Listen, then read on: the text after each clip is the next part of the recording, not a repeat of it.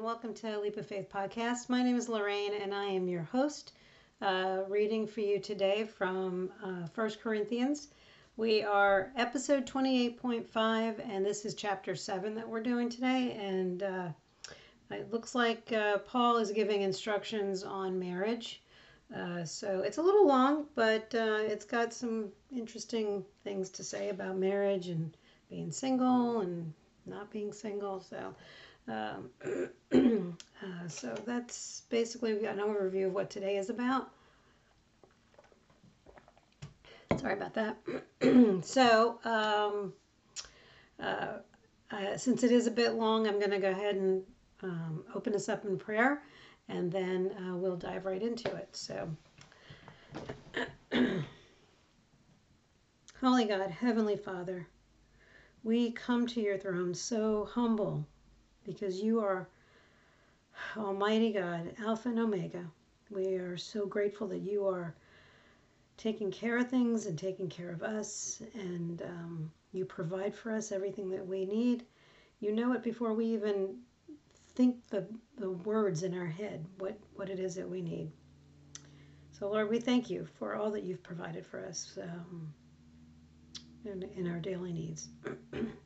We especially thank you for the gift of your Son, Jesus. We thank you for his sacrifice on the cross, Lord, and we are so grateful that you loved us so much that you sent him here to cover all of our sins. So, Lord, we just are eternally grateful for our salvation and the promise of heaven and eternal life through Jesus Christ. Lord, thank you for those who are here today listening, whether it's morning, noon, or night. We just are thankful for those who are continuing on this journey with us. I pray blessings over every person out there who has listened and is supporting us. And just put a covering over this time in your word. Burn it on our hearts, Lord. Help us to understand what it is that you want us to understand in these daily readings. Help us to receive it with open hearts, open minds. Empty us of ourselves, empty us of the world, clear our minds, clear our hearts, so that we can be in one with you. Lord, take us where you want us to go. Let us meet the people you want us to meet. Let us say the words you want us to say, and keep us out of your way. In Jesus' name, amen.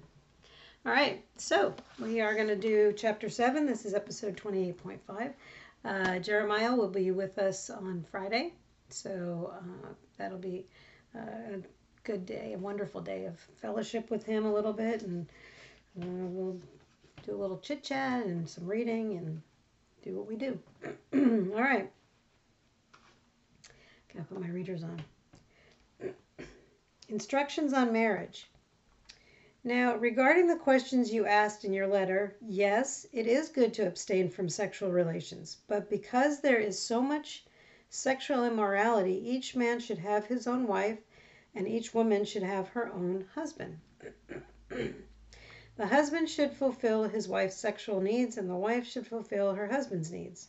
The wife gives authority over her body to her husband, and the husband gives authority over his body to his wife.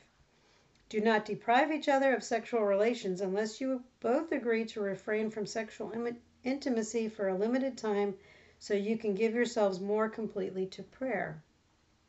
Afterward, you should come together again so that Satan won't be able to tempt you because of your lack of self-control. I say this as a concession, not as a command. But I wish everyone were single just as I am. Yet each person has a special gift from God of one kind or another. So I say to those who aren't married and to widows, it's better to stay unmarried just as I am. But if they can't control themselves, they should go ahead and marry. It's better to marry than to burn with lust. But for those who are married, I have a command that comes not from me, but from the Lord. A wife must not leave her husband, but if she does leave him, let her remain single or else be reconciled to him. And the husband must not leave his wife. Now I will speak to the rest of you, though I do not have a direct command from the Lord. If a fellow believer has a wife who is not a believer and she is willing to continue living with him, he must not leave her.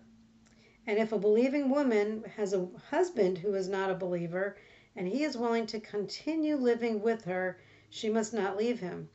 For the believing wife brings holiness to her marriage, and the believing husband brings holiness to his marriage.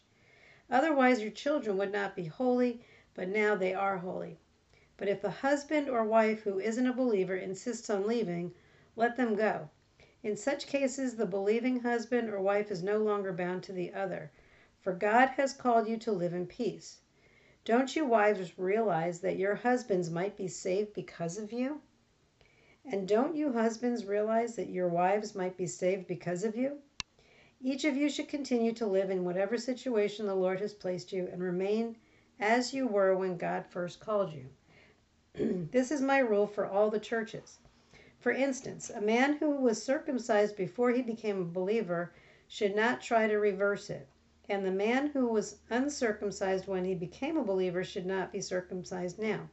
For it makes no difference whether or not a man has been circumcised. The important thing is to keep God's commandments. Yet each of you should remain as you were when God called you. Are you a slave? Don't let that worry you, but if you get a chance to be free, take it. And remember, if you were a slave when the Lord called you, you are now free in the Lord. And if you were free when the Lord called you, you are now a slave of Christ. God paid a price for you, so don't be enslaved by the world. Each of you, dear brothers and sisters, should remain as you were when God first called you. Now, regarding your question about the young women who are not yet married, I do not have a command from the Lord for them. But the Lord in his mercy has given me wisdom that can be trusted, and I will share it with you. Because of the present crisis, I think it is best to remain as you are. If you have a wife, do not seek to end the marriage. If you do not have a wife, do not seek to get married. But if you do get married, it is not a sin. And if a young woman gets married, it is not a sin. However, those who get married at this time will have troubles, and I am trying to spare you those problems. But let me say this, dear brothers and sisters, the time that remains is very short. So from now on, those with wives should not focus only on their marriage. Those who weep or who rejoice or who buy things should not be absorbed by their weeping or their joy or their possessions. Those who use the things of the world should not become attached to them, for this world as we know it will soon pass. I'm going to underline that. I want you to be free from the concerns of this life. An unmarried man can spend his time doing the Lord's work and thinking how to please him, but a married man has to think about his earthly responsibilities and how to please his wife. His interests are divided. In the same way, a woman who is no longer married or has never been married can be devoted to the Lord and holy in body and spirit. But a married woman has to think about her earthly responsibilities and how to please her husband. I am saying this for your benefit, not to place restrictions on you. I want you to do whatever will help you serve the Lord best with as few distractions as possible. But if a man thinks that he is treating his fiancée improperly and will inevitably give in to his passion, let him marry her as he wishes. It is not a sin. But if he has decided firmly not to marry and there is no urgency and he can control his passion, he does well not to marry. So the person who marries his fiancée does well, and the person who doesn't marry does even better. A wife is bound to her husband as long as he lives. If her husband dies, she is free to marry anyone she wishes, but only if he loves the Lord. But in my opinion, it would be better for her to stay single, and I think I am giving you counsel from God's Spirit when I say this. All right, well, that was a lot. I didn't underline a lot in the beginning. I only did the one verse. It is good to abstain from sexual relations, but because there is so much sexual immorality, each man should have his own wife, and each woman should have her own husband. Let's pretty clear to me. You know, I think God knows our weaknesses, and so He's saying, you know, get married, basically. So I think that's kind of important. I think many churches encourage that. If you can't stay single and abstain, then you should find yourself a husband or wife. Um, then I moved on to 8. So I say to those who aren't married and to widows, it's better to stay unmarried just as I am. But if you can't control yourselves, then go ahead and get married. It's better to marry than to burn with lust. I think what he's saying here is basically that you don't want any distractions from serving God. So you need to decide how you are best going to serve God. And it says that kind of towards the end. A wife must not leave her husband, but if she does leave him, let her remain single, or else be reconciled to him, and the husband must not leave his wife.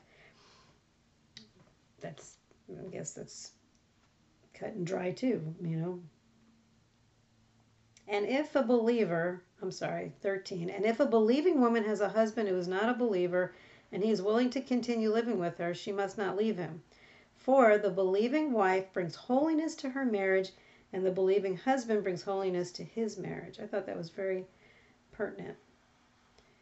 And then, but if the husband or wife who isn't a believer insists on leaving, let them go. In such cases, the believing husband or wife is no longer bound to the other, for God has called you to live in peace. You can't stop somebody from going, I guess is what it's saying here. Don't you wives realize that your husbands might be saved because of you? That is true. And don't you husbands realize that your wives might be saved because of you? So you're trying to be a good witness, I think, is what he's saying here. I put stars next to all that. Each of you should continue to live in whatever situation the Lord has placed you and remain as you were when God first called you. I don't think he's saying to stay in an abusive relationship. I don't think that that's what's going on here. But, you know, I think you pray and put it all in God's hands. And God will guide you in the right direction as to what you need to do. But I don't think that that's, if anybody's thinking that out there. But I think that he does want you to be a good witness to the person that you are married to. Down into 19. For if it makes no difference whether or not a man has been circumcised. I was talking about being circumcised before. Don't try to fix it. And if you are circumcised, you don't have to get circumcised because it makes no difference whether or not you've been circumcised. The important thing is to keep God's commandments. And then I went down into 22. And if you were free when the Lord called you, you are now a slave of Christ. I thought that was pretty important to, I just thought that was a cool verse. God's paid a high price for you, so don't be enslaved by the world. Each of you, dear brothers and sisters, should remain as you were when God first called you. I highlighted all of that. Now, regarding your question about the young women who are not yet married, I highlighted that. But the Lord in his mercy has given me wisdom that can be trusted, and I will share it with you. It's not a command from the Lord for them, but in his mercy he has given him wisdom. I don't know what the crisis was because of the present crisis. I think it is best to remain as you are. I guess the crisis of, if you go back to the first, because there is so much sexual immorality apparently going on in Corinth. So I guess that's the present crisis. It is best to remain as you are. If you have a wife, do not seek to end the marriage. If you do not have a wife, don't seek to get married. And then I went down into 31, and I actually stopped reading for a second to underline this. Those who use the things of this world should not become attached to them, for this world as we know it will soon pass away. I think he's talking about people who are distracted by worldly things. And, like he's saying, you can't take it with you. So, and I'm not perfect. You want to buy stuff that's, because it makes your life easier or it's pretty or whatever. I'm there with you. I do it. But don't get too attached to it because you can't take it with you. I underlined 32. I want you to be free from the concerns of this life. And then into 33. But a married man has to think about his earthly responsibilities and how to please his wife. Oh, so an unmarried man can spend his time doing the Lord's work, but a married man is preoccupied. So a little bit of distraction because you're trying to take care of your wife and your family, whereas a single person can devote uh, their attention to God. And I think the same as, wife, you're busy wife and mother, you're taking care of the kids and the house and da da da. So, you're a little distracted. Um, and I'm saying this for your benefit, not to place restrictions on you. This is in 35. I want you to do whatever will help you serve the Lord best with as few distractions as possible. I think that's important. And then at the very end, I underlined 39 and 40. A wife is bound to her husband as long as he lives. If her husband dies, she is free to marry anyone she wishes, but only if he loves the Lord. That was like number one on my list of attributes I was looking for. That godly attributes. But in my opinion, it would be better for her to stay single.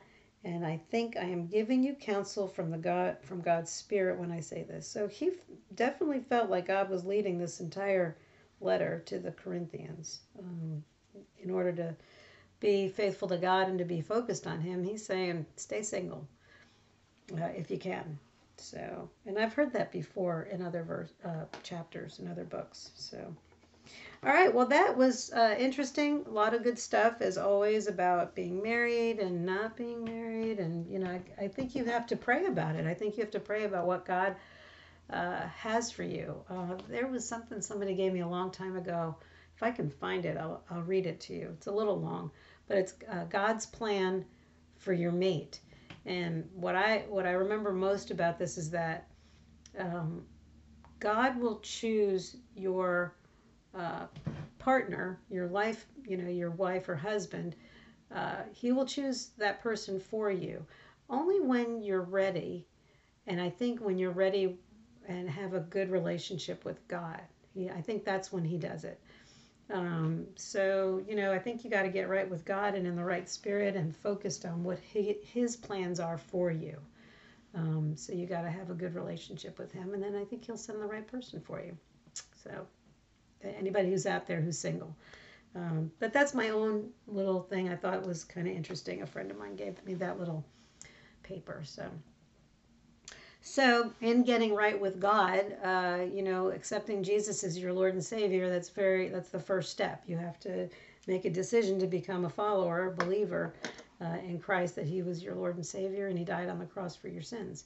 So I will lead you in that prayer in this moment. And if you're a believer, go ahead and say it with us if you want. But you have to accept Jesus into your heart. Like I keep saying, there's only one space that's empty, and only Jesus can fill it. And when He does, oh my gosh, it's like a whole new life, a whole new world. I'm not saying it's a perfect world. Don't get me wrong. It's not perfect. You're still going to have trials and tribulations, but it's definitely better with Jesus because God's in control, So anyway, let's pray. Holy God, Heavenly Father, today I put my trust in You.